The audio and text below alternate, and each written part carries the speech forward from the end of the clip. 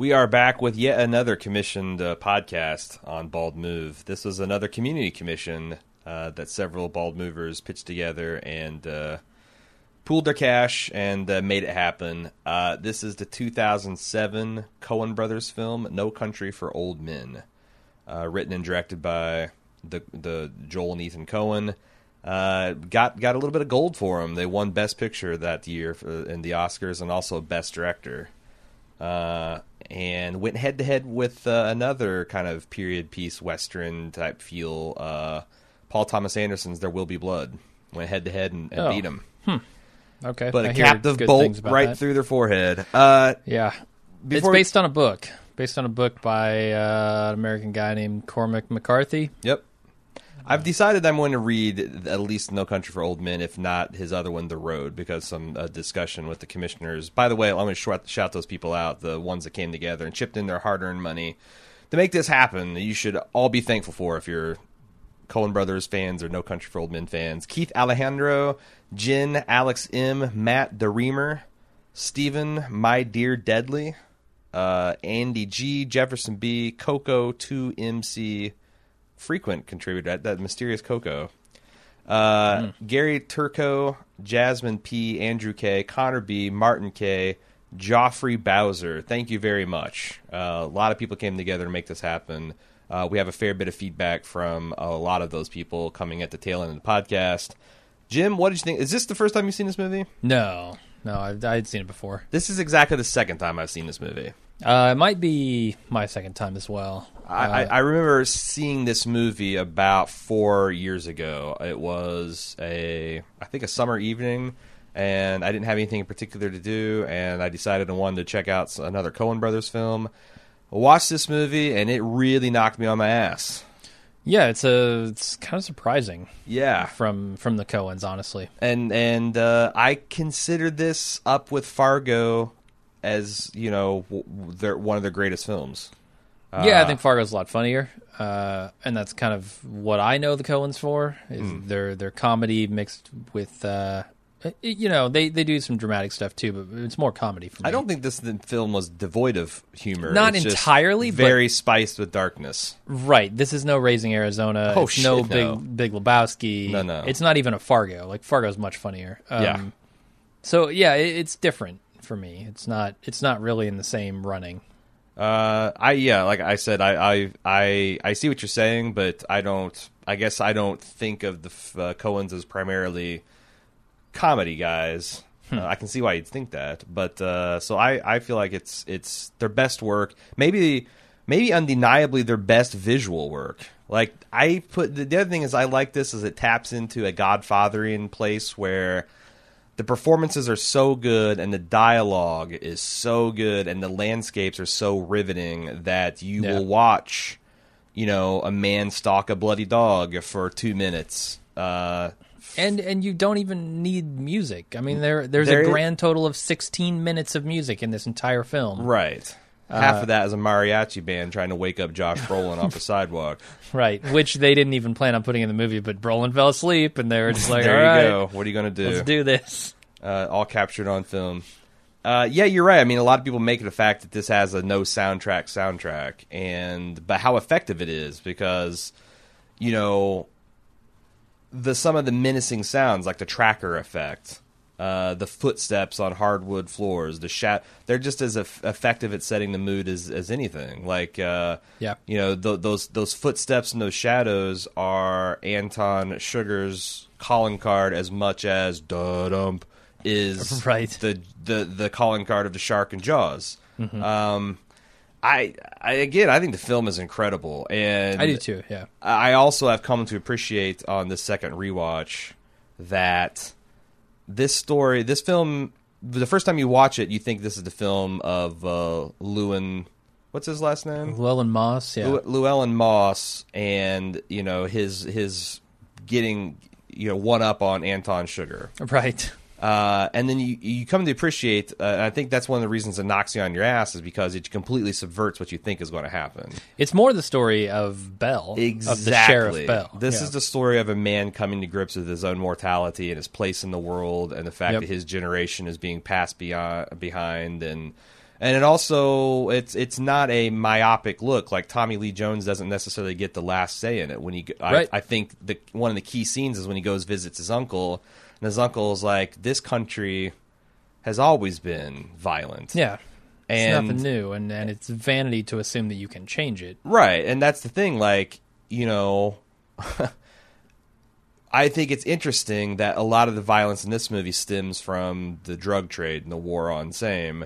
Yeah. And the violence his uncle's talking about was, cowboys and Indian stuff, which was another piece of violence based on large part in, shitty government policies. Right. And what are the white men going to stop settling the West? No, of course not. Are people going to stop, wanting drugs and wanting to make money off that? No, of course not. These are just individuals can't do much against the forces that are arrayed against them. But I like that, and the fact that he starts with the narration. There's a lot of his stuff where I think that a lot of discussion of the dreams at the end, it makes a lot of sense after you've seen the Ballad of Llewellyn Moss. I don't know. It's a great movie. What do you? Yeah, absolutely. I mean that idea of changing times and morality is embedded deeply in the movie, and there's also another theme, which I think is fate, and I guess we can talk in more detail about both of these, but spoilers for everything, by the way. So, right. As always, if you haven't watched the movie, this is definitely one I think everyone should see. This is one of those must see movies, right up there with The Godfather, and I mean any Oscar winning film you could say that about, but this one in particularly. Spoilers, go. Right, so like that morality idea is ultimately, I think Tommy Lee Jones, Bell, the sheriff, does come to terms with it. He has a couple discussions with I think his father, and then at the end he has the discussion with his wife about his dreams. The old man in the wheelchair was his uncle. His uncle, okay.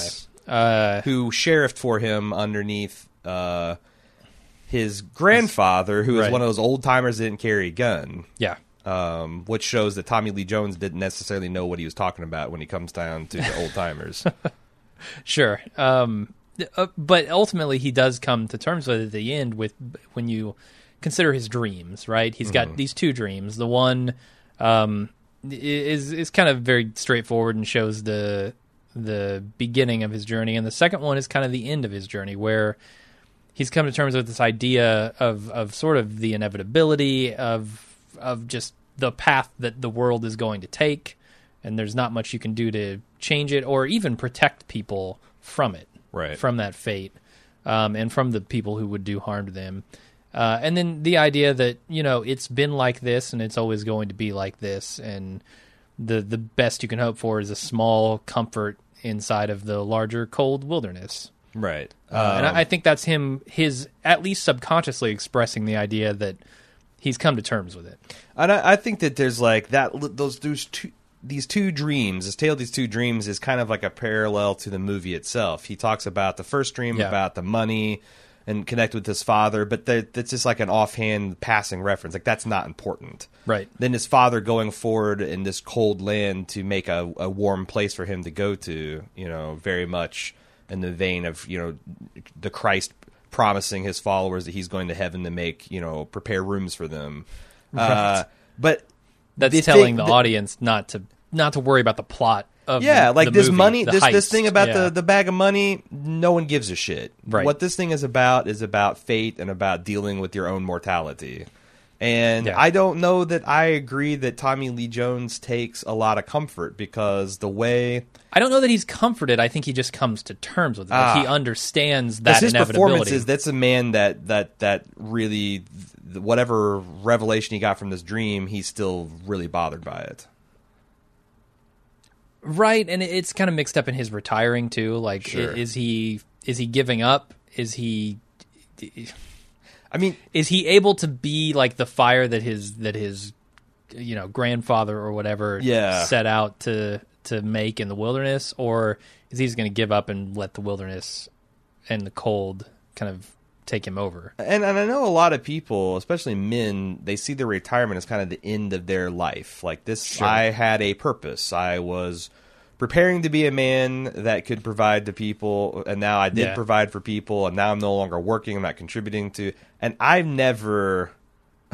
I guess maybe this is because I'm a lazy beatnik, but I've always been like, man, I can't wait till I can just not have to work. And then that's kind of like when my true life will begin, because now I can really pursue my interests and hobbies and, my education on my own terms, and I don't have to compromise. And I don't understand the guys who are bored in retirement.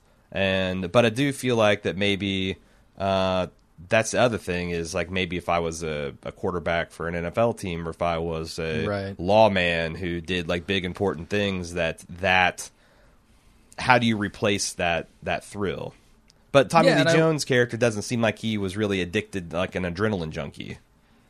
No, he doesn't. Like they portrayed his entering that hotel room where he was morally certain that Sugar was in as like the height of bravery. Right. Like that is a man doing something stupid because he knows he must. Yeah. And then we as the audience know that for whatever reason, Sugar was in that room and spares his life. We see the brush of death that Tommy Lee Jones never did. Yeah. Which I thought was interesting and adds a huge level of suspense. And now, it's also super ambiguous. I have a lot of questions about the ambiguities in this movie because there are a lot of them. Yeah, and I remember, so like I felt like if you watched this movie enough, you would eventually have all the answers, because I felt like I had a lot of questions the first time I watched the movie that I remembered, and then as the second time I'm like, I missed this because I didn't know the significance of it. I feel like you watch this 4 or 5 times, most of these ambiguities will go away, but there might. I think there are a few nagging ones. So I want to stay. We'll get to those. I want to get to the ambiguity later. There's a lot of that in the feedback themes. too. Okay. Okay. But let's go over to Fate, because I feel like as much as this movie is about morality and this sort of No Country for Old Men type thing, I think it's also about fate. And that's represented... Honestly, I think you can almost call Sugar the force of fate here in this movie, in the way that, it's a coin flip a lot of the time that determines whether or not he's going to kill you. And he absolves himself of guilt for killing you by flipping this coin. Yeah, the path I took to you is the same as the coin. Right. So he leaves it up to the universe, whether or not he's going to kill you. And I think disingenuously doesn't feel the guilt that way as much as this man can feel guilt. Well, in any way. So do you think, because I remember when we, in season 1 of Fargo, we had Eric on for some analysis, and he talked about this Cohen's unstoppable supernatural force, and how that's a recurring. And you mentioned he's the force of fate. I saw a lot of analysis saying that he is essentially the Grim Reaper. Okay. He definitely has this mission he's trying to accomplish, and I saw one piece of really smart analysis that said that the Anton has 3 different classifications of people. There's the people that are his mission that he shoots with his gun, and there's very intent. There are the obstacles in his way, which get the captive bolt gun. Like if it's a lock, pop. If it's a person he needs a car, pop. And then there's the ones that are everyone else that he just kind of walks among, and that's where he kind of takes the Reaper role, where it's fate. I'm going to flip a coin, and it's up the coin whether you live or die. Right, and I think, obviously you can interpret it however you want. I also see a lot of comparisons to cattle and people as cattle. There you go. This captive bolt pistol is used to kill, and Tommy Lee Jones tells the story. Right. How that can go wrong. And I don't know if he ever actually makes the connection. I don't think he did. And I think that's part of why he feels like he's failed, right? Yeah, I'm overmatched. I can't make the leap to treating a person, a human being, like a cow. Exactly. Even though I just described the device that's the central mystery of how this guy's killing him without a trace. Right. So I don't know how that fits into this obstacle format that that article set up. It's objectification of humans. You're treating them like a bolt. You're treating them like a piece of meat. Right. Or like when I say bolt, Sure. I mean a lock. You're treating them just like a physical impediment. So Yeah. you know, the like dead whether you bull. treat them like cow or it's all about the objectification of a human being. Sure. But the reason I go to him being fate here and not like some force of evil that is ruled by fate necessarily is because he's because of the coin flip, and also Josh Brolin's character Llewellyn Moss stumbles onto this money. Right? It's not the choice that he makes to find this money. Now he does make choices later on, but his journey is started by a flip of a coin, Sure, a chance of fate. And then in the end, like it's impossible for Moss to resist his fate. He's killed by it in the end because it all sets in motion Sugar coming after him. And off camera, reinforcing the point that part of the plot doesn't really matter. Right. And then finally, fate turns on Anton in the final moments where he kills Carla Jean. He slaughters her like cattle, and then that's ambiguous. And I want to get your opinion on whether or not you think he actually killed her. I don't think it's ambiguous. I think it's implied in the movie. Yeah, I don't think it's ambiguous at all. I think it's ambiguous in the same way that whether Leonardo DiCaprio is still in the dream at the inception is. Like if you've been paying attention to the film, right, you can the best argument you can make for her surviving is, well, we didn't see her die. Right. But then you got to answer but the all question the other things of in the movie say she did. Why did Anton Sugar walk out and check his feet? Right. If you've been watching, when he kills Wells, I think it is, Woody Harrelson's character, he lifts his boots up onto the bed to avoid getting blood on them. And also, when he shoots the cartel member in the bathtub, he shuts the curtain. Like obviously he can't avoid it all the time, but he's an experienced killer, and he's very cautious about that. But specifically, he takes his boots off the floor. Yes. So he won't get blood on his boots. Now he's checking his boots for blood at the end. I think he's killed Carla Jean. The big ambiguity here, I guess, is whether or not Anton himself dies, because in a cruel twist of fate, he gets killed or maybe not. Well, and also in a car accident. I felt like he seemed troubled by that whole exchange. Like this is the first time probably in his life where someone refused to make the call. And then he did. Right. He went ahead and then took matters in his own hands the way Carla Jean said you have to. Which, by the way, Kelly MacDonald from Boardwalk Empire, that's Nucky's wife. Right. Sure is. Playing like this hill jack, simple girl with a pretty convincing Texas drawl, I thought. Yeah. She's Scottish. She was good. That she forced to confront his internal code, which we know from Woody Harrelson's character, Wells, is super important to him. It's almost like fate immediately took revenge upon him. Right, some instant karma. Yeah, sort of thing. and like that, I think was really troubling to him, and it would be interesting to see what would become of this man after this movie. I want to say he dies, unless he goes to a hospital. He either dies or gets arrested. In my opinion, I mean, I don't know. Because he has a grievously injured. He's got a compound fracture. Right, like that's that something shit you that can't fix yourself. Was like you'd have to amputate or like in previous up until the last 100 years with modern surgical techniques and antibiotics, you were a dead man. Now, on the other hand, this guy has access to pretty extensive self-surgery. So could he numb his arm up and set the bone and pump himself full of antibiotics, or go to like what Llewellyn did, go to Mexico and go into a black market doctor? Right. It's tough to imagine him getting there. Do you think this is kind of like I wonder, I mean, it seems impossible, but was this like a Jules from Pulp Fiction moment for him? Where he's out of the game? Yeah. No, he's going to walk the earth now. Oh, no. No? I don't think that man ever gets out of the game. I mean, I wouldn't think the Jules would get out of the game, too, if you'd seen his... think about if you'd followed all of his adventures with Vince, and then the movie ended with him getting shot and walking out and saying, that was an act of God, and then you never saw the aftermath of that. I feel like that's how we left Sugar.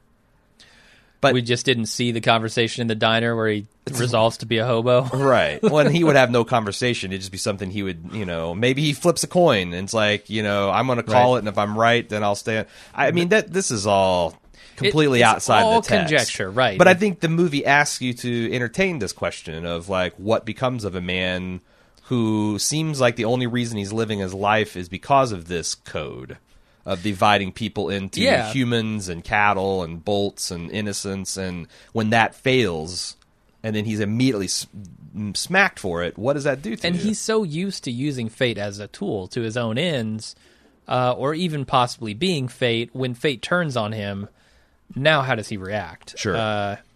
So I don't know whether he's dead or he gets out of the assassination game, or he gets arrested. I don't know, but ultimately, I think it's that cruel twist of fate that makes it. I also like the fact that Interesting. they show Josh Brolin's Moss character as a hunter, and they go right from.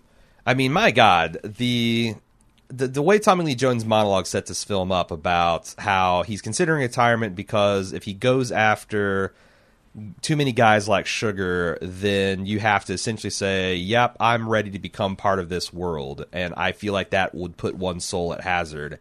Immediately cutting to Anton Sugar choking this cop, and the look on his face. Yeah. Like, oh god, that guy's face. That was like one hell of a character introduction.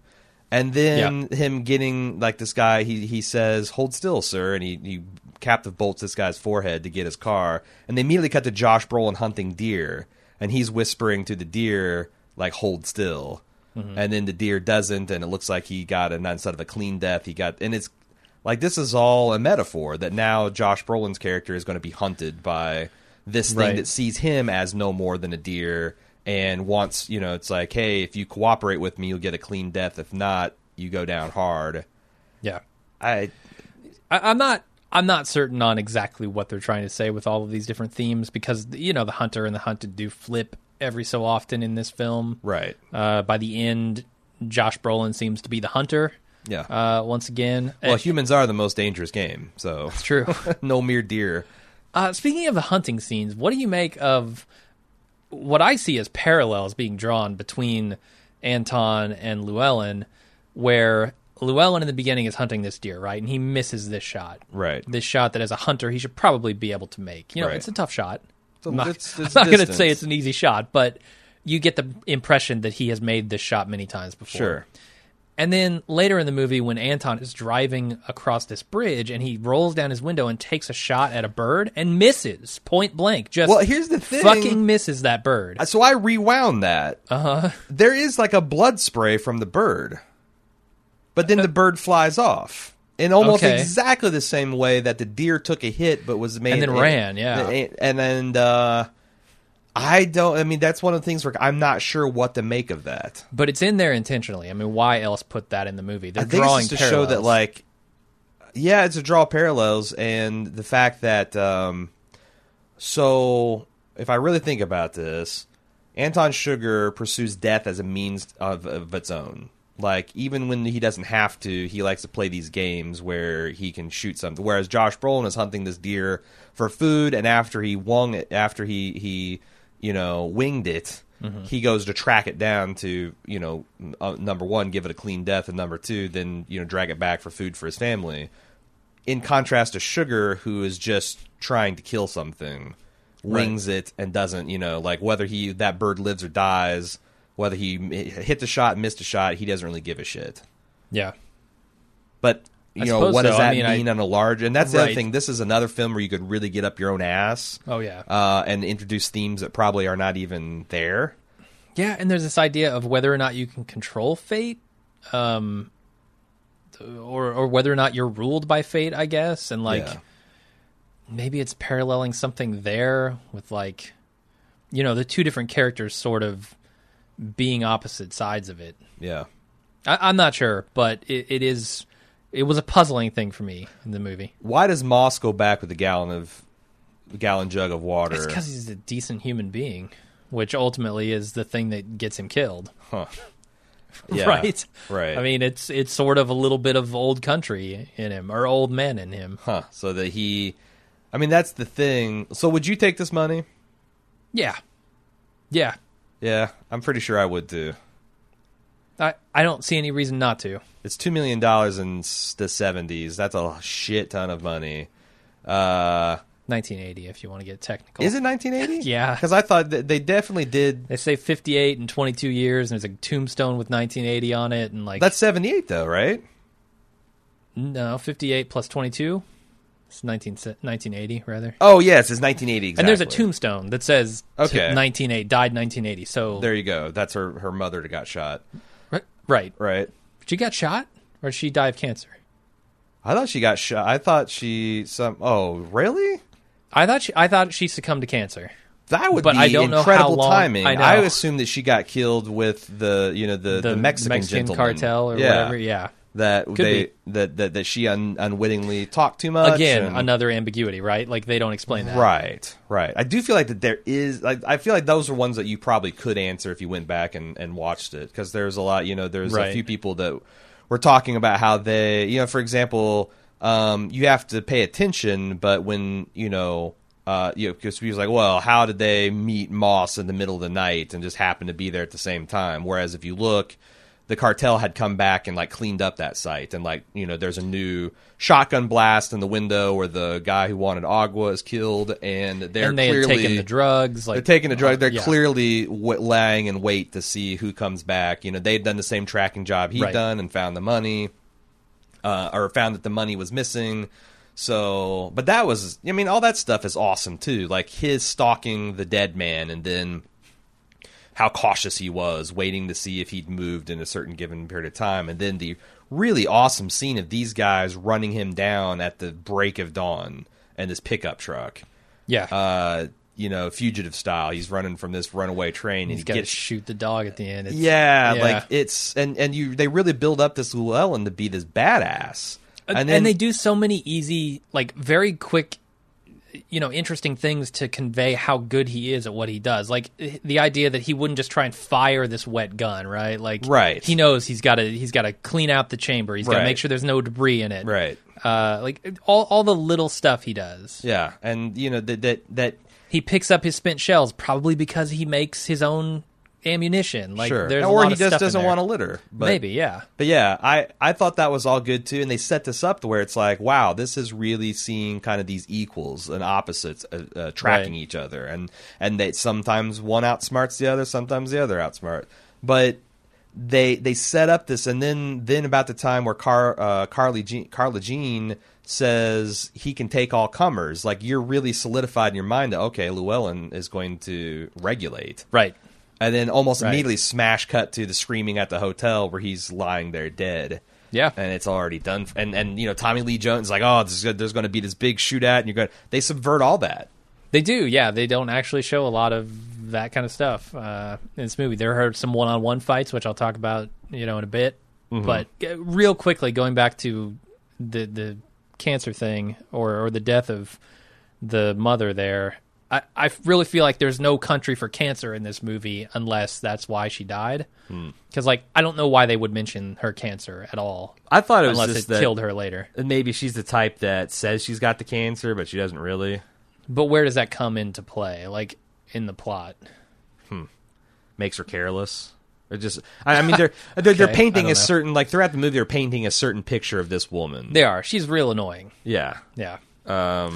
But I don't know. Maybe giving her cancer is the way that they humanize her somehow. But she didn't seem maybe I've seen people dying of cancer literally within days, and she does not look like that type of person. Did she mention something about a ventilator or some kind of oxygen thing that she didn't have with her? I don't think so. No. Okay. There's talk of Anton having the one sheriff in the beginning was saying that he might have asthma because he's got some kind of tank and hose going up his sleeve. Yeah. But I don't remember. Okay, I thought maybe when she was in the car going to the airport she'd mention that, but I could be wrong. She was bitching about not knowing anybody, not having a house to go to. Yeah. I also the other thing about the kind of slow pleasures of this film is watching Tommy Lee Jones drawing police work. Oh yeah. He's so good at it too. Yeah. He's just casually good at it. In much the same way the lead of Fargo was too. What was her name? Yeah. The chief. Shit, I can't remember her name. Marge. Yeah, Marge Gunderson. Right. The same way that she's just casually, because I think that we are ingrained, especially if you're in the coast of the country, to hear a Southern accent and just assume they're fucking stupid. Sure. Whereas shows like Justified and this subvert that, because you've got I mean, his sheriff's deputy seems like he's kind of a dipshit. Uh-huh. But then again, he's also doesn't have the experience that Tommy Lee Jones. Like Tommy Lee Jones, no one would call him dumb, and he's just going through and Right. effortlessly reconstructing this stuff and picking up on details this other kid's not, and showing. But I don't know, because I've got a little bit of drawl in me.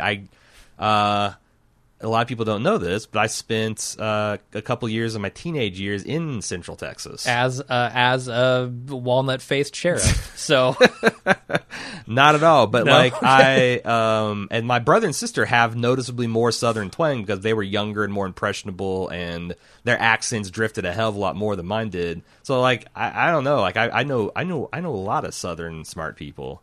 sure. I mean, accent is not necessarily an indicator Right. of intelligence. No, but I do feel like a lot of the country assumes it is, and it's Sure, not just that. sure. You also hear like this outrageous Bronx accent. And you think they're dumb fucks too.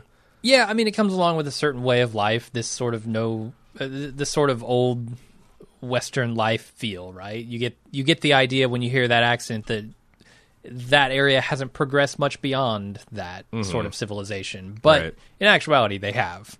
Right. And that's sort of a lament of Tommy Lee Jones here in this movie.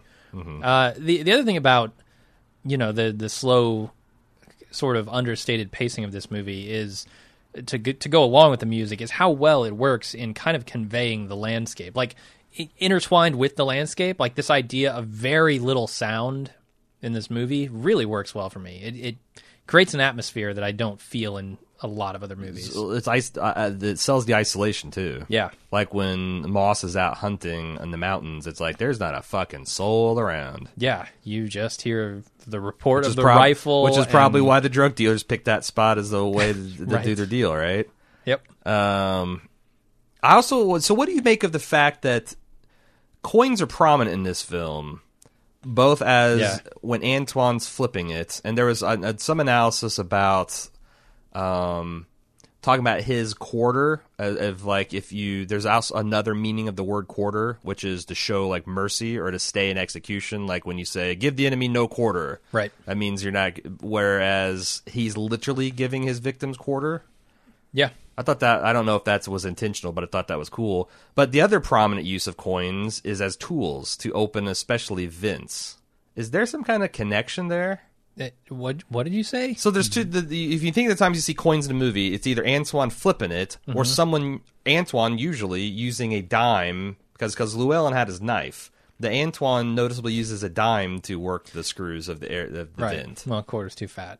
Well, Just but is there a some matter of there's some logistics. association with that, and that's also what Tommy Lee Jones, it kind of tipped him off when he was in the room. right. He saw the dime that and the screws. the dime yeah. was laying there. Is there some other than just the character being associated with dimes that kind of bothered me, and like, what am I not getting here? Right. You got any ideas on that? I don't. I do like the quarter thing in its multiple meanings, and I'm pretty sure that had to be running through their head at some point during Right. the creation of this film. But I really love the way that they have the coin, that they make the coin ominous in the beginning, because the first coin flip works out for the guy. And you get the impression that something very, very bad is going to happen to him. Yeah, and the man you, is aware you understand of that. that he's going to die. Yeah, and if this coin flip doesn't go his way, Sure. And so we as an audience go, this is a very ominous thing Oh, and that the this coin tension. flip is. Yeah, And again, no music. It's just right. Antoine's It's just his not face. putting up with this guy and his bullshit and his explanations and his justifications and And so that first flip, you don't get to see the outcome, right? right. And so I know that this is the difference between the books and the movies, but with Carla Jean, you actually she does call it in the book, apparently. Okay, because I didn't delve into the differences between the book and because I haven't seen the book. I and- scratched the surface on it. Okay. And it seems like there were very few. Like, this is a very faithful adaptation. Yeah. Except in a few crucial I guess the ways. hotel scene. There was a viewer that wanted us to discuss that, but I didn't even include that part of the feedback because I've not read the book and Yeah, me either. I don't feel right to just like read a Wikipedia synopsis and then be like, oh well, here's the Yeah. like that's But I found it interesting that they don't actually ever show you the aftermath of a coin flip gone wrong. A coin flip that doesn't work out for the victim. how many coin flips are there? Just one. Just that one. I mean, well, there's two, but Carla Jean refuses to call it in the movie. Okay, I thought maybe there was a third that. I don't think Yeah, I think so. you're right. I think he doesn't give Woody Harrelson the opportunity. No, he just shoots him when shoots the phone rings. Yeah. So I'm a little curious why they didn't include that in the same way that the books does, because then you get the aftermath of the coin flip, right? Like Carla Jean calls it, she doesn't call it correctly, and she dies. I'm actually, from that description, I like the movies better because Carla Jean sticks to her guns and Antoine has to compromise on his principles. Oh, yeah, absolutely. Like, I like feel it thematically better. I just don't, it doesn't feel as satisfying with the coin necessarily. Okay, yeah. From a storytelling I perspective. see what you're right? saying. I see what you're saying. But I do, like, I'm actually that's sort of surprised to rule hear of that's three. a difference in the book is like, wow, I feel like that's Yeah. on its face inferior. And it's a significant change. But on the other hand, like, when you're surprising. writing this awesome work, obviously the movie, a lot of its dialogue and stuff is lifted right out of there. Yeah. You don't know that maybe there's a better way to do something because you're too close to it. Sure. Now, see that. did you get from the book that she initially said, I'm not going to call it, and then she just got afraid and, called it? Yeah, I think there's like a lot of pressure to call it, and she Sure, finally does, it's the like prisoner's the old dilemma. man. Like, and, if you don't cooperate, you're probably going to die. Mm-hmm. If you do cooperate, you literally have a 50-50 chance of winning until you Right. find out that Sugar's coin is double-headed or something. sure, some yeah. shit like that. well, you always go double tails. If you're going to do Double a trick tails? coin, go double tails, because everybody calls heads. Do they? I do. See, I'm a contrarian, so I like to call tails. Okay. Hasn't worked out for me in our working relationship. No, it hasn't. I You tend to... we have our own coin of destiny here, our Yep. coin of doom, Yep, that determines all actions within the Bald Move Empire. pretty much. Day-to-day type stuff, anyway. Yep. And I wish we'd kept a running total because I'm pretty sure it's about 80-20 in your favor. If I had Probably. to guess. Sounds right. Which, god damn it, either this coin's not properly weighted or the law of average is going to kick in and you're going to have a rough year or two coming up, but I don't know. Yep. So you said there's not a lot of humor, but I thought there's a lot of understated humor in, like, especially if you know the central West Texas area, that like the clothing store guy. The guy comes in, he needs boots, and then he comes in the second half of the movie, needs Right. everything but the and Sure. the clothing store guy's not plussed about it. He's like, bet that you don't see this very often. He's like, yes, sir, it's unusual. Like, Right. I thought that was super funny. It is. There's also some really like morbid black humor in this where Anton Sugar goes next door and kills 3 men in his socks. Like, Right. he's taking off his boots and he's walking around this hotel in his socks, killing Right. people. Right. Pretty good stuff. I just can't. One thing I can't abide. I cannot abide calling a screwdriver a Scroogey. Scroogey, yeah, I He don't. calls it a Scroogey. Is this a man who would call a screwdriver a Scroogey? I don't know if that's a regional kind of thing, like they call water fountains bubblers in Rhode Right. Island or Massachusetts. I don't do. know. It's goofy until you live down there, and that's all you know. I guess. So, what did you make of the fact that the last time we see Moss alive, he is winning the morality war? Yeah. That he's not going to sleep with this woman who's obviously gagging for it. Then next time we see him, the hotel's all shut up and he's dead. Did he fall from grace in that? I mean, I don't think so because she's still at the pool. Because she ends up dead in the pool, and he ends up dead in his hotel room. So I don't think so. okay. So what was the think he point held of out. that? Was that just like, a nice little vignette? I mean, I think you need to, at that point, show something that gives Josh Brolin's character a little hint of positive morality, because at that point he's made the decision not to save Carla Jean. He's made the decision to keep the money and not go to the police, endangering himself and his family. He's made the decision not to save Carla Jean. I think he's made Right, the no, decision. Anton gives... Well, not to take the easy way, like the sure way to save her, to think that he can do it himself. And I feel like that's... Do you think that he a bet. believed Anton? That's the thing. Like, I don't... Well, maybe not. Like, I feel like killing Anton is the only thing in his mind that would save Carla Jean. It could be. But that- certainly, like, not going to the police and protecting his family from these Okay. killers, that's a moral decision that is not passable. I mean, he wants to keep the money. He's greedy. It's classic Walter White. Like, if he Right. had gone through... There's a couple places where, yeah, you and I would have taken the money, but the second, dangerous the second people... that killer comes after me, I'm probably going to... Yeah, if I survived the encounter with the fucking dog... Right. But like, that's well, the time to thing. give Like, up the money. if he Go would to the have, police. if he would have gone through and looked for the transponder, which why would you? I guess I would have. I would It take was the on money the out of top the bag, fucking yeah. layer. I would have taken it out and counted it and seen if there's like, And it's weird to me why, like, when he's in his hotel room looking in the bag, he doesn't dump the money out. Like, dump the money out, strip the bag. Like, it might be built into the bag. Right. You need to ditch the receptacle Yeah. and put the money in a backpack or something. Agreed. And search every square inch of it to make sure there isn't, like, a crazy dye pack or some Sure. other shit in there. Yeah, you want to know all that before you get too in too deep. I would think so. But yeah, that if assuming I survived the dog, which probably I wouldn't, I'd probably drowned in the river or gotten ran over by the jeep or gotten Yeah. shot. I probably would have gone to the cops and been like, "Hey, I would have put the best face on it." But Here's what I would do. Take half the money out. I'd say, hey, I found this there money. you go. There you go. Look at all this money I found. Right. So- So I think it's to bring him back around to the side of good.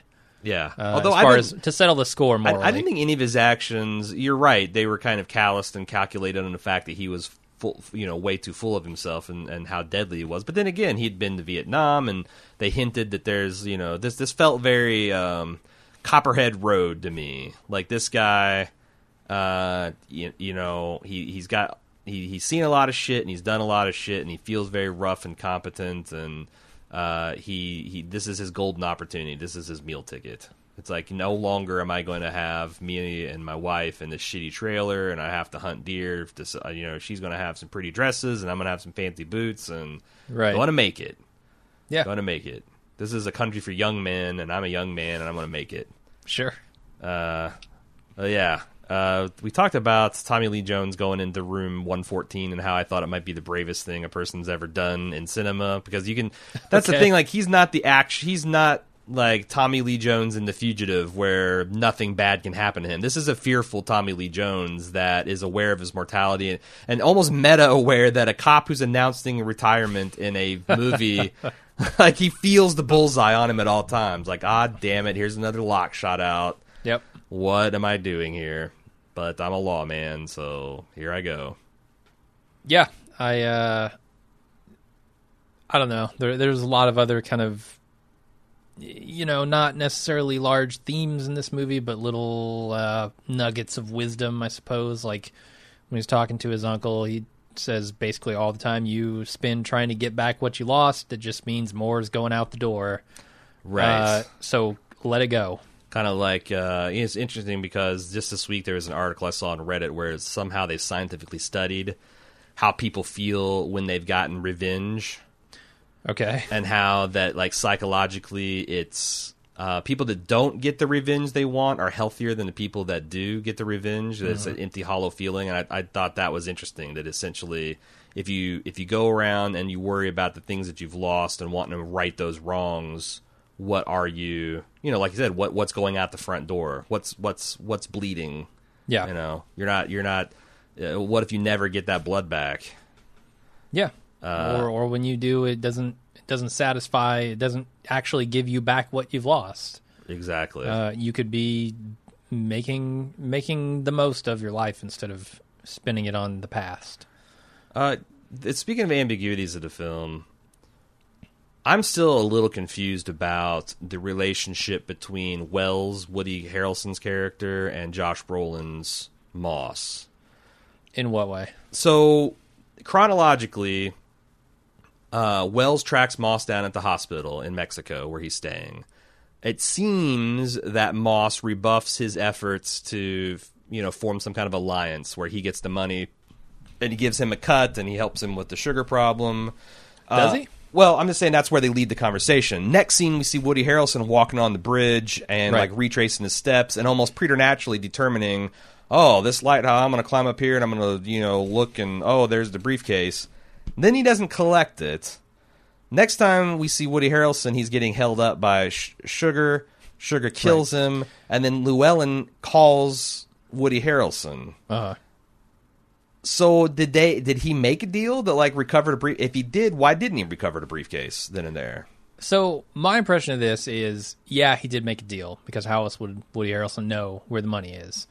Woody Harrelson goes there, he checks it out, he says, "This is broad daylight. I can't go down here and get this money Without attracting attention. Right, I'm going to wait Okay. to get the money." And he goes back to his hotel to bide his time, but by then Sugar's already taken, I guess, usurped power over this hotel. Like, how many clerks has he killed at this point? Because the guy he kills says at 10 a.m. my shift is changing, and I assume someone else is coming to relieve him. So has he killed another clerk? Because days have passed at this point. Yeah. So he's running this hotel now. Sugar's at the front desk in his bellhop's uniform, Right. Taking phone calls, just waiting for the assassins to show up. You don't want to ring the bell at the counter. You don't. You really don't. No. Because he'll come out and use the captive bolt gun on the bell, and it'll Right. split your ears open. Also, he doesn't carry luggage. Forget that. That's right out. No, I mean, apparently, he doesn't even have a car. Like, if he needs a car, he goes and murders this person and gets the car. If he Right. needs clothes, he goes and buys them off a little kid or, whatever he needs. So, I mean, that's my assumption. That was is another- he's waiting to collect it later. That was another interesting moment. The comparing and contrasting the little kid who selflessly is like, I'll give you the shirt off my back, to the college kids that were trying to extort Llewellyn for beer. Like, and then the one of his friends, like, look at this guy. Is this the guy you really want to take for a ride? Right. I don't know exactly where I'm going with this or what that means, but I thought it was an interesting contrast.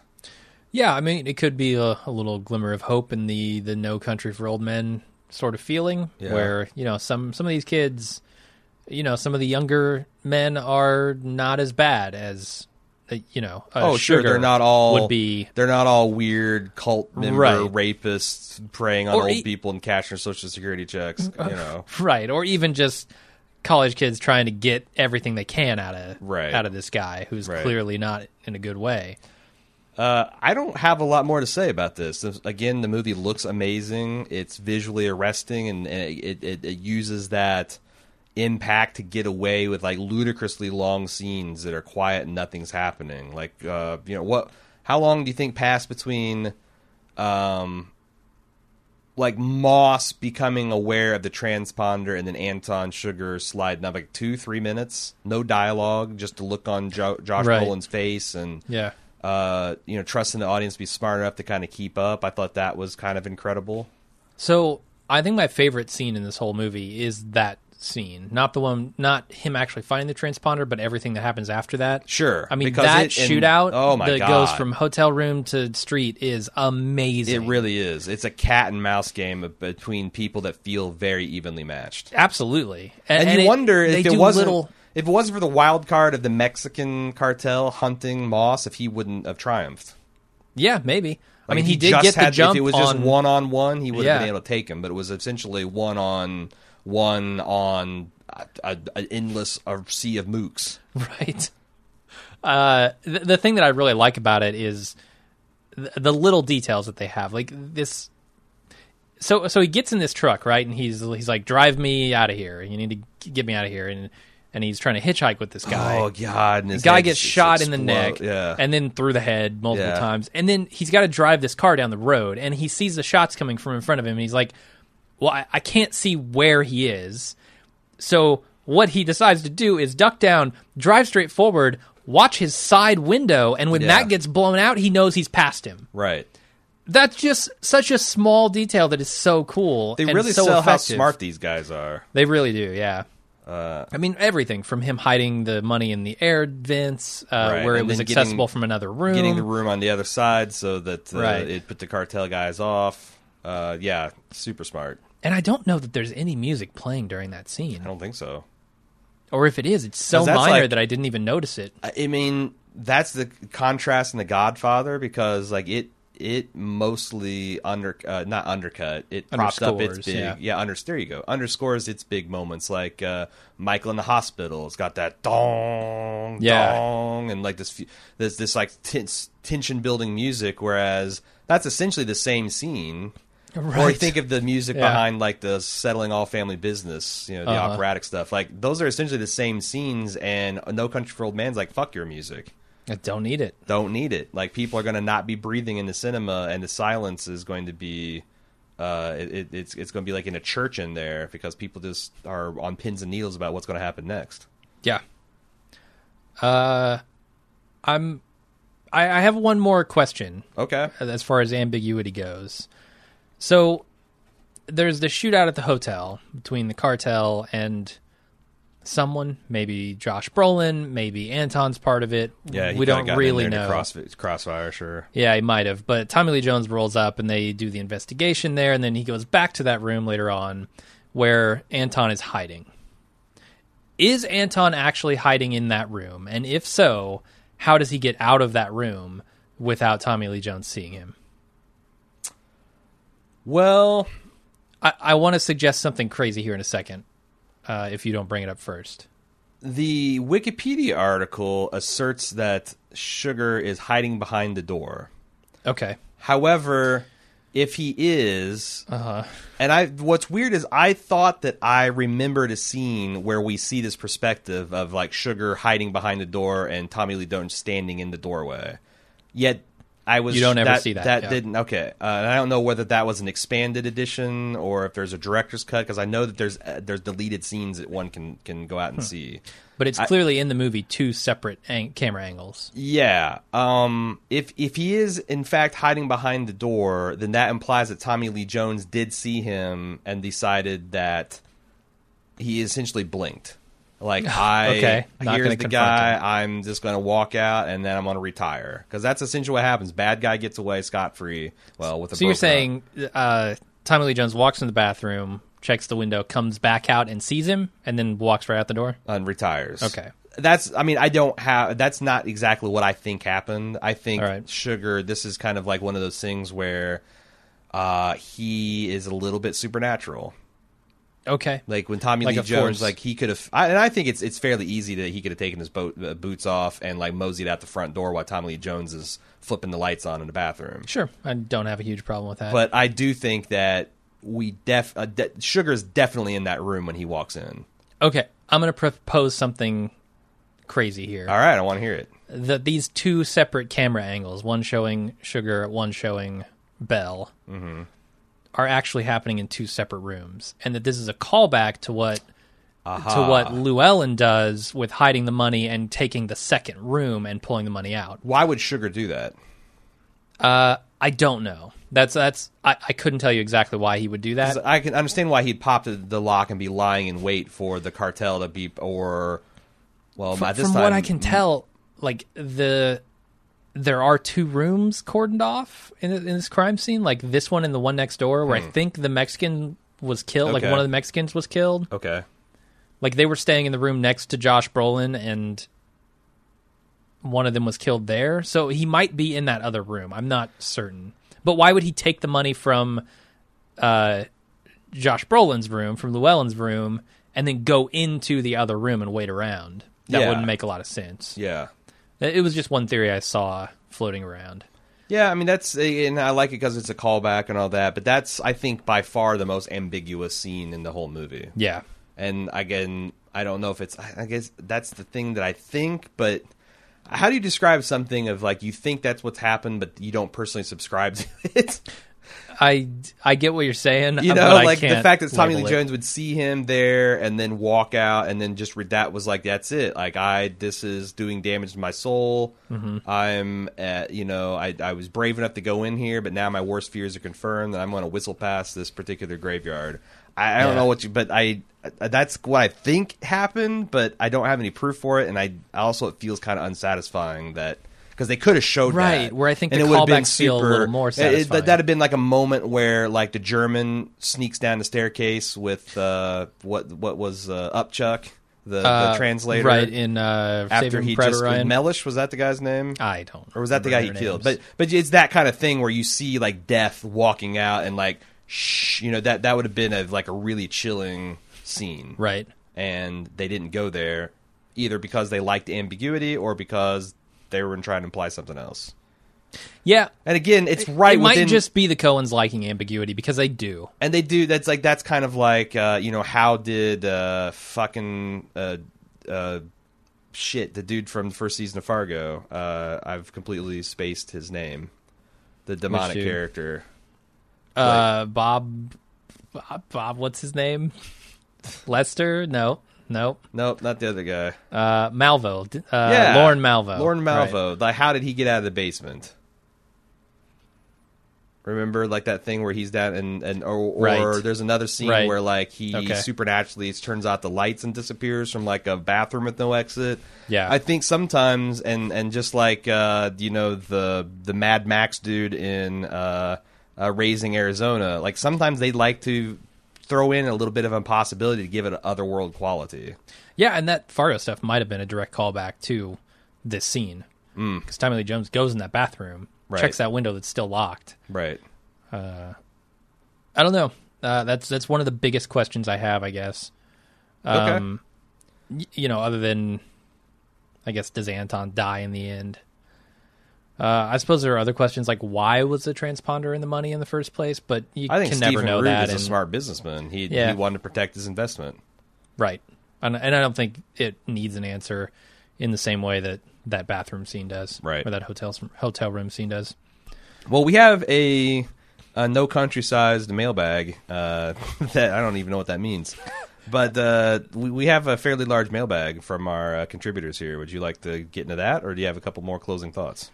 There were one more slight ambiguity here. Okay.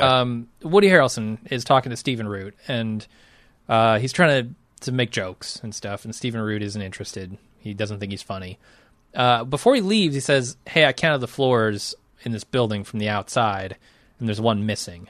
Now, some people, one way to interpret that is, the standard, 13-story, 15-story building. Sometimes they skip 13 because it's unlucky. Right. And in the elevator, they'll just put, it'll number them up to 16, and 13 will be left out. Right. I think that's the correct interpretation. And that's this him is a trying to make meditation. another stupid joke. And it also fits in with the themes of luck and fate. Okay, fair enough. The other, and I think you're right. I think that's what he means. The other possibility... That floor represents limbo. That the character, yeah. Right. No, but that there is actually a floor that's not numbered in the public elevators, and that there's some nefarious shit going on for, let's say, the top floor. I mean, that's a plausible theory, but there's nothing within the universe to suggest that. Right. I mean, it's very much like the people that try to figure out what's really in the briefcase in Pulp Fiction. Well, it's Vin Rhames' soul. I mean, he's got the Band-Aid on his neck, and that's where everyone knows that the devil takes the soul out. And right, or it's a gold bar. What would glow gold? Who knows? But what's more beautiful than a human soul? And okay, that's the story you want to tell yourself. It's cool. It's a cool theory, but I don't think it's a Men in Black-esque universe in a keychain sort of thing. No. Okay, so I think there are ways to tell that he's just trying to make another joke here. Right. I mean, it that's follows within the another text. lame joke of validating parking, Right. something that no one in this situation would reasonably ask for. And the guy makes it clear that you're trying my patience. So Woody follows it up with yet another one, just to be like, I don't Just to give stick a it fuck. to him. Yeah, this is the and it's interesting because they set up Woody Harrelson's character of Wells to be this big swinging dick, And he does he nothing. Is not big nor swinging. Right, honestly, I feel you could have cut him out of this movie entirely and lost nothing. He's a flim-flam man. Well, I don't think you lose anything, honestly. you're probably right, but this film is actually kind of trim already. It's just a scant 2-hour runtime. I think you cut it down to 145 and leave him out, frankly. I don't know. I feel like he's the anti-Tommy Lee Jones. The guy who is in that he's fresh-faced and... he just doesn't... Well, yeah, he doesn't have a And face corrupt? that looks like a catcher's mitt made of butthole or out of buttholes. or an underfilled bag of walnuts. Half a bag of walnuts. Or a summer squash that decided for some reason to hang around the winter. or an underfilled bratwurst. Either way. A face that looks like at some point he was trying to pick out the Holy Grail and got the answer half right and half wrong. Somehow. I don't even know how that happens, but that's what his face looks like. To me, it looks like a pottery student's failed final project. Please, he left the bust of Tommy Lee Jones in the kiln too long. Now it's all cracked and craggy. Oh man, no, that Tommy Lee Jones is uber aware of his mortality and his limitations and his ability to confront these things. Whereas Woody Harrelson, he is all talk. He's all hat and no cattle, as they say in Texas. Okay, I like it. That and Tommy Lee Jones survives. This guy doesn't. Yeah, Which is, it's a weird worldview. I don't, I don't. It's one of those situations where I don't subscribe to the worldview espoused in this show. Can you define that easily? The worldview you don't subscribe to? That the world is a terrible, evil place, that you cannot confront it without being changed by it, and it's best to avoid it. To look away. To look away and to, I don't know, maybe do as much good as you can, but when the getting's good and get out of there, because you're also, I think you're supposed to, you say, oh, look how bad things were in the 80s and it's so much worse nowadays, whereas any measurable statistic you want to look at shows that we are far better off in 2016 than we were in the 80s or the 70s, right? Or really any point in history. And I think that's violent crime, rapes, all this, every measure of statistics you can use says that we are in a safer, gentler environment than we've ever been. We are not we were not in a golden age and we've slowly slid to hell. That's the story that everyone wants to tell you for whatever reason, because it sells newspapers, it keeps you glued to the sets. I don't think there's any nefarious New World Order type shit. I think it's just people trying to make a buck. But as a result, if it leads, it bleeds. Well, if it stops bleeding, it's no longer leading. Fucking magnify the shit that bleeds.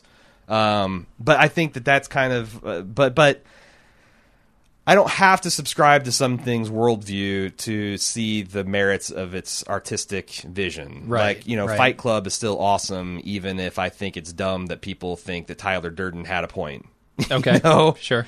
Mr. Robot is still unambiguously great, even though I feel like a lot of the shit that they're trying to say about modern day society is heavy-handed and ultimately not factually correct. Sure. And honestly, I don't know that this movie necessarily tries to say one way is correct and one way isn't of viewing the world, because there are several different outlooks espoused here. I mean, Tommy Lee Jones in the beginning is lamenting the fact that he's, essentially that he's got to carry a gun, that he can't be like these old lawmen, the ones that got paralyzed in gunfights. Well, who reputedly didn't carry guns, right, and did just fine. Were able to carry out the law without it. But then you have the story of the uncle, like you said, that shows that he was that wrong shows about that the people have always been the same. Maybe the problems are always the same, right? Yeah. So you do have a couple of different worldviews, and then you've got what Tommy Lee Jones comes around to at the end, which is there are it's a harsh, unfeeling world in a lot of ways, and there's nothing I can do to change that. Right. So you have three different worldviews kind of summed up in this movie, and I don't know that the movie really picks one. I guess it leans toward Tommy Lee Jones' epiphany at the end. I forgot to mention this because I wrote it down in my notes, and now I'm kind of going through for a second pass. The thing that convinced me about Tommy Lee Jones not being comforted by his father's dream is he says, and then I woke up. Right. I was presented this comforting story that I've got this warm place prepared for me, but the Coen's nihilism kicks in and says, then I woke up and realized that I'm just heading into the abyss. Or it could be, I woke up, meaning I'm not sure. I'm not sure if that works out for anybody. Right. Right. There are multiple ways, and it all depends on how you interpret it. It's art. Right. But I don't think... I do think it leans in the direction you said. Yeah. Which is nihilism. Yeah. Well, I mean, that's a well-worn Coen Brothers thing to wallow in. I mean, sometimes they treat it as it's almost weird, maybe this is the young Coens versus the progressively older cousins. They're kind of cavalier and joking about it in The Big Lebowski, and yet a lot of their later works seem to embrace it as a fact of life. Okay. Yeah. Okay, are we ready for feedback now? Also, speaking of Coen Brother stuff, we are never getting the feedback. We're never going to happen.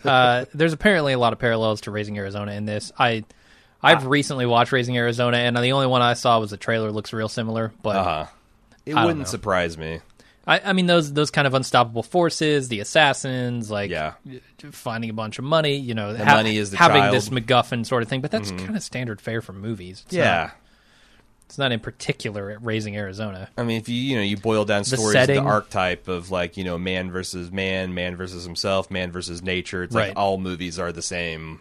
Yeah. It does have a similar feel at times, although Raising Arizona is much funnier, in my opinion. Oh. Much more ridiculous. Yeah, I don't think that's your opinion. I think it's a fact. think that's a fact. Yeah. Raising Arizona is objectively hilarious. Now, can we get the feedback? Sure. All right. Keith Alejandro says, No Country and There Will Be Blood were filmed at the same time in the same deserted section of West Texas. What? In fact, production on No Country for Old Men was halted at one point because of the out-of-control oil derrick fire and smoke that was on the horizon from the There Will Be Blood shoot. Wow. I thought that was a pretty cool little detail that he'd picked up in his either DVD watching or IMDb diving. Matt the Reamer from Boston said, I saw this in the theaters back in 2007 and really liked it, but haven't rewatched it in full until just last night. When I first saw the movie, I was very, very angry that Moss/Brolin died off screen. Upon rewatch, I'm not so upset. Ultimately, the movie was more about Bell and Jones, even though Moss/Brolin got more screen time. Screen time. During the first watch, I would describe it as jarring to see Moss dead, which I think is the point. We've switched to Bell's point of view at that point, and he was shocked and saddened by it. I've never read the original 2005 Cormac McCarthy book. When I saw it in the theater, one of my friends that had, much like the book versus show on Game of Thrones, he had negative reactions to it. The one I remember even now is his response to the motel scene, which apparently was quite a bit different. But again, I haven't read the book, so I can't really commentary. He did express amazement here that, think about that, the original book came out in 2005 and the movie was out in 2007. It's a pretty quick turnaround. Like, the Coens must have optioned that and turned it around. But then I also did some research for my Orange is the New Black podcast last night, that they make passing reference to this book in Orange is the New Black. They show the cover of it. I forget what it's the Yiddish Policemen's Union is what it was. That director, that author, the Coens contacted him within months of the book's release and optioned the film rights, and they made a script for it, and then they didn't do anything with it, and 2 years later they reverted the rights back. So maybe that's something they do. They're voracious readers and holy shit, this is something we want to sink our teeth into, and it either works out or it doesn't. But they seem very agile. I mean, this movie seems like something that would take a fuck ton of planning and research, and it just doesn't seem like there's enough time in 2 years to make that all happen. They're quick. They're good at it. They are. They've had some experience by this point. Bonus points for firearms realism with the Moss-Brolin action in the beginning. He says, no comment on the noiseless silencers, though. I write this off as cinematic license, which I'm okay with, since it made Sugar even more of a ghostly, unstoppable silent killer.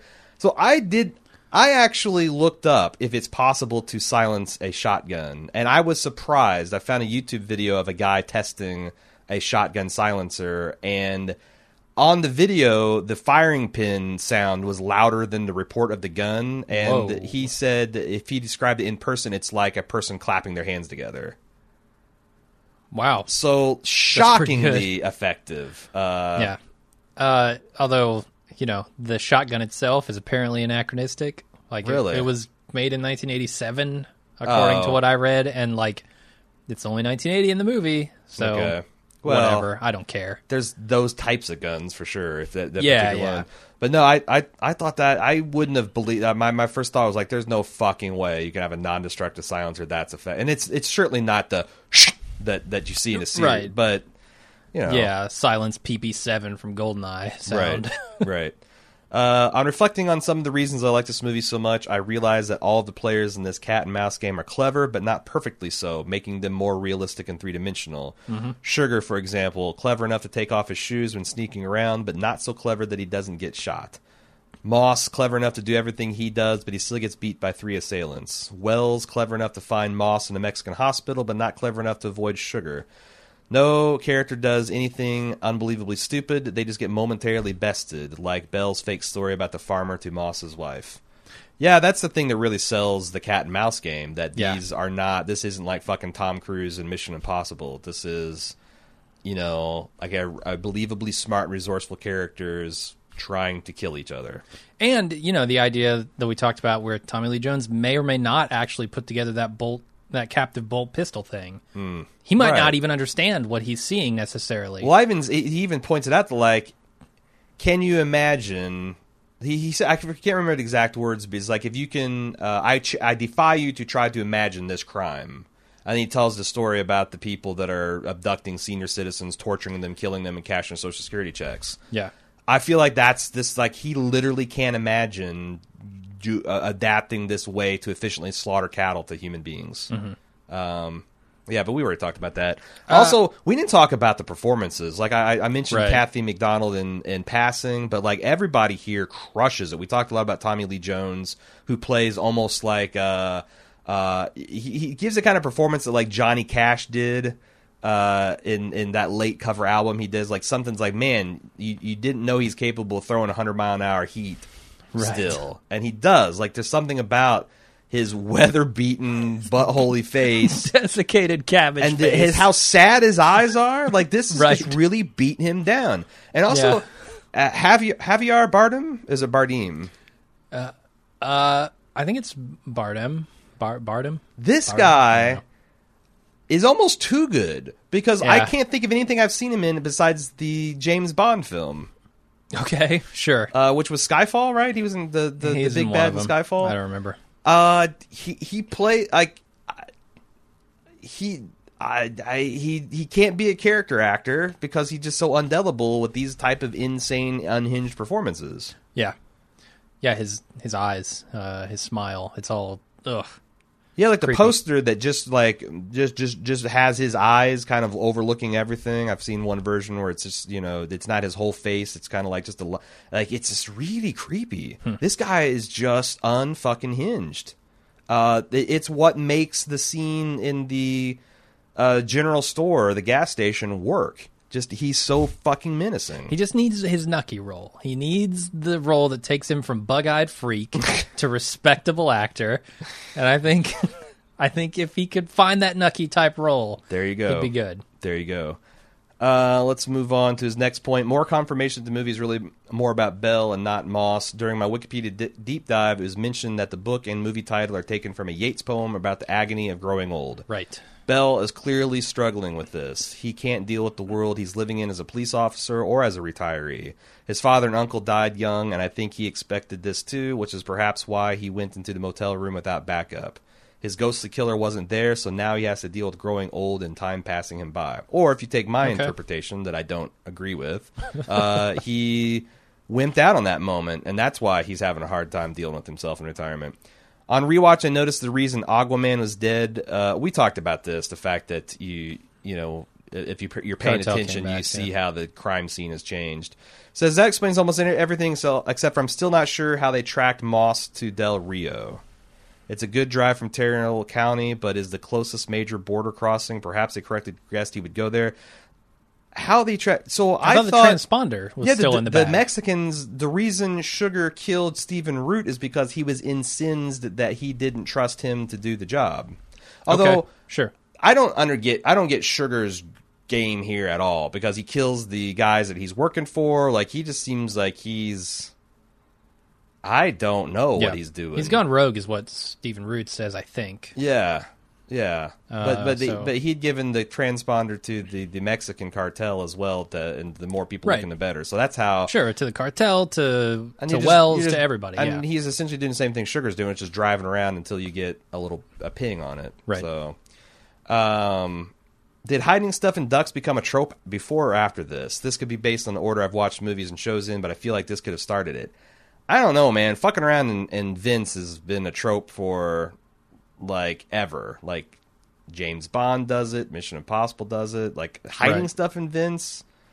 I'm trying to think what other instances I've seen this, but I don't know. I'm not equipped to answer this question to the extent that it's a trope, and whether this, no way a movie that came out in 2007 started anything. Sure. As far as this, like, you can say that Matrix started the, time stop, wire foo shit. Fine. But as far as, like, hiding things in Vince or things like that, I don't know about that. Gary Turco says, Tommy Lee Jones' character says he makes a pot of coffee about once a week. As a lover of coffee, I found this to be gross and a bit odd. Coffee's cheap. Not sure why the writers included this bit of small talk. This is kind of a joking email, but you're the coffee guy. Now, when he says I make a pot of coffee about once a week, was he saying that he drinks week-old coffee? Or was he saying that's about as much as I drink? Like, I make a pot every once in a while. No, I think he actually... Like, so coffee... When you get, like...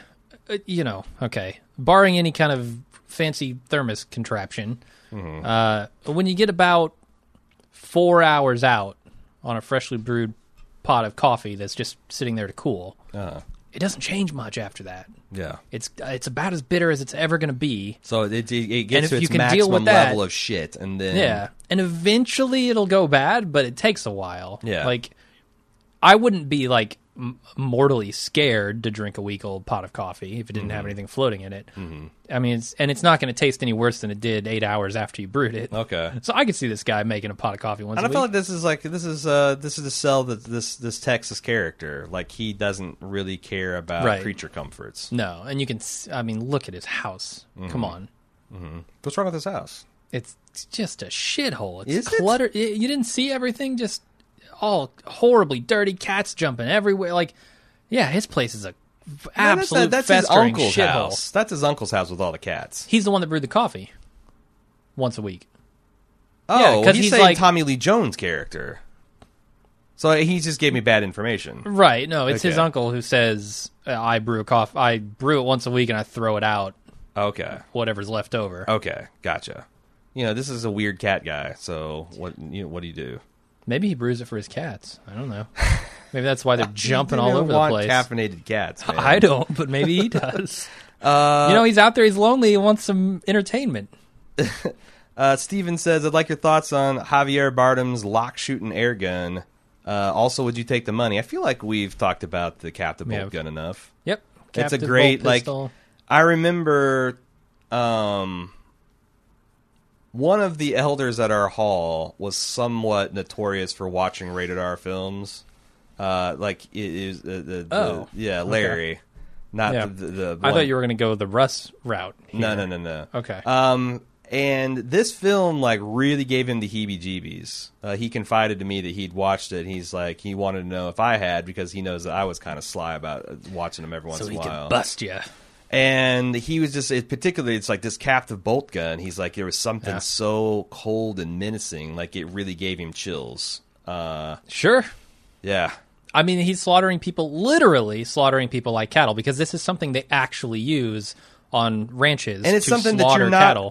if someone came up to me with that, I wouldn't feel immediately threatened. And Right. by the time he got up against your head, it's all over. Like, I guess that's what's the really scary thing about it. You don't recognize it as a weapon No, necessarily. No, it's like, what is this? You going to test my breath for alcohol? And you're dead. By the time you're still grappling with what the fuck is going on, you're already dead. And that's a bit chilling. Here's the other thing that I found out in my reading about this captive bolt rifle or pistol thing. So it is used on ranches to kill cattle, Right. For slaughtering, to get their meat. It doesn't. So it's meant to stun them, actually. So it doesn't damage the brainstem. Really? Like, that's why they do it, because it destroys a part of the brain that stuns them, and so their heart keeps beating. So when they bleed them, they can get all the blood out more easily. Okay. So That's not plausible. super humane. Well, As far as slaughtering cattle goes, but yeah. convenient for getting the blood out, I guess. Okay. Which is why they do it. So it's extra creepy in that regard, in that it's not actually meant to kill for its intended purpose. It's meant to stun. But the and cow would not incapacitate. recover, right? No. Okay, okay. It destroys that part of the All brain. right, gotcha. Let's see. And we both agreed we'd take the money. So Yeah. Connor B said the novel this film was based on got its title from the poem "Sailing to Byzantium" by William Butler Yeats. In it, the narrator states that this is no country for old men, and that therefore he is sailing to Byzantium to try and become a part of something that is eternal. This relates to one viewing of the film that takes all three of the main characters and their ideologies and deconstructs them. Their codes of conduct and behaviors are proven to not be correct by the end of the story. In this, they are all in search of something that will make them ideologically eternal. Anton has his moral code, the strange principles that Carson notes that he has. These principles are broken by Carla Jean when she states that only Anton can change her fate and not a coin. All throughout the film, we see Anton making decisions based on this code, and after he sees that it's broken, he decides to walk away from it all, I think, in search of something new. So he's got Okay. the jewels going to go walk the earth kind of theory, too. Fair enough. Llewellyn has his money. To him, Anton is a hunter who's playing a game with him to get his satchel of cash. When he threatens Carla Jean, it bothers him so much that his story is no longer about money, but of defeating the boogeyman who's threatening his family. And this Llewellyn switches his ideology to be something that he believes will save him and his family from death. However, he's so blinded by this that he's caught off guard by the Mexican hitmen that do eventually kill him. Finally, Ed Tom Bell has his idea of old-fashioned justice. However, he finds his idea of justice does not work anymore when there are serial killer couples in California and Anton Sugar terrorizing West Texas. He ultimately walks away from all of it, realizing that the area is just not ultra-violent now, but has always been, and his methods just simply can't defeat the seemingly random form of evil. He's now looking for meaning in his dreams, in search of a new meaning in life. A question I have for you two is, what did you make of Bell's dreams? First of all, I appreciate your analysis there, and it does seem like, Connor, we got around to the dreams. Like I felt like the whole idea of the money was just to let you know that the money part of the film wasn't important, and the really important part is the meditation on fate and mortality. Right. But, and honestly, I feel like, in a lot of ways, Tommy Lee Jones is the ideal sheriff, the ideal law enforcement officer, honestly. In that sort of Andy Griffith kind of way. Right. Where he's not out to necessarily just enforce the law, he's out to help people. And whether that means ignoring certain things about the letter of the law in order to, he doesn't write the guy up for having an improperly secured load on his truck or whatever. He just says, hey, man, be more careful. That was a weird scene, too, we didn't talk about. Yeah, I think it's just establishing. Well, you know what? I thought it was a red herring because when I remember when I first saw that, I'm like, oh shit, there's a truckload of corpses going by, or drugs or something. And you find out that it's just that's the coroner. He's using a fucking tow truck or something. Right, and ultimately, like, the letter isn't as important as the spirit, and just like the spirit of law enforcement. I do think shouldn't be letter of the law necessarily. Yeah, I do think. I hope you're not suggesting that he wouldn't take Llewellyn to jail if he caught him. Because, like, he was doing that whole, like, I just want to help your husband. I mean, that's age-old cop logic. Like, I'm actually not certain that he would have, because what had Llewellyn done wrong at that point? He took money that he found in the desert. I think that's probably illegal. That's probably a crime. Like, you find drug money and dead people in the desert, and you not only not report it, but you abscond on it with yourself. Right, but you're an accessory. What's more important? Like, has he learned his lesson? He's got a fucking hunter coming after him trying to kill him. I think Llewellyn has learned the lesson.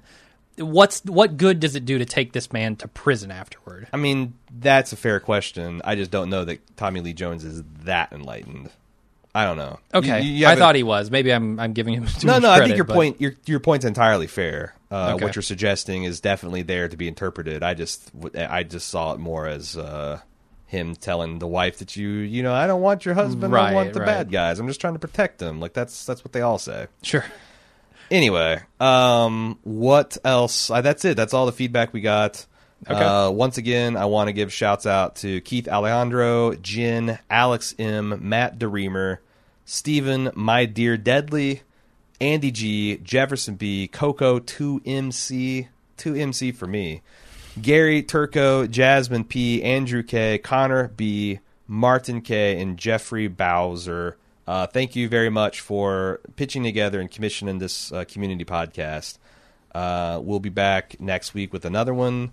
If you'd like to find out how you can commission your own podcast, go to baldmove.com/shop and click on the big film canister, and you will quickly determine how all that stuff works. Yeah, I think next one up might be Buffy the Vampire Slayer, which should be interesting. Yes. Since neither of us have seen it. Return to the Hellmouth. And I've seen and it's a TV show. I've seen the first season. I have too. Yeah. Okay, in its entirety. So and none of the episodes we're reviewing are from the first season. Right. But I also think it's from the pre-golden, dawn of the golden age, so it's a little bit more pursuit. It's like kind of like if you've seen the first two seasons of Star Trek, you could probably hang with season 4 or 5. Yeah. I'm hoping. I mean, because like after the Lost fiasco, where multiple people were kind of unhappy with how we covered that. We reached out to all the people that had outstanding TV show orders and being like, you should reconsider because clearly we can't guarantee any kind of product quality if we haven't seen the whole work and blah blah blah. Yeah, but and they didn't want to. On no, this one, both of the people they're intrepid. They want to hear our opinions, good, bad, ill-advised, ill-informed, whatever. And that's the end of the day. But if Buffy has been assimilated by the Borg and unassimilated, I need to know that going in. That's the thing. I feel like that's the charm of the Commission podcast is you pay your money for what you're passionate about and you want to hear our honest opinions on it. Right. So hopefully that'll track clean. But yeah, baldmove.com/shop if you want to see what your community commission options are. Which I need to refresh that. I've got a whole bunch of I got like a half a dozen that people have requested that I think would be good, and I've got a couple that I'd like to put in as like an Aaron select too. Yeah. But that'll be changing probably before the end of the month. Baldmove.com/shop if you want to see those options, and we will see you next time. See ya.